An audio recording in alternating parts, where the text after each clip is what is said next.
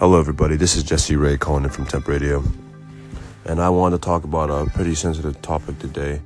I want to talk about the people in Libya.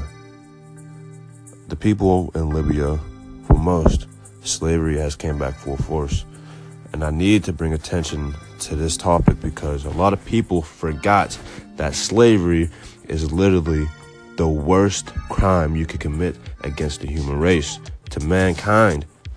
It's an atrocity and it needs to be stopped. So I want to use Anchor to bring awareness to this because people are over there dying. People are over there being treated as slaves like it was the 1800s. People are over there getting their organs taken. People are over there getting whipped.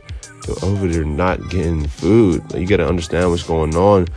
Like, you can't treat any human life like it's your own. People, like, this is a topic that needs to be talked about. These are human lives we're talking about that are being treated like garbage, like trash, like they're nothing. And this is the way our generation shouldn't be going. It's not us because it's everybody around the world. So we need to bring attention to this topic.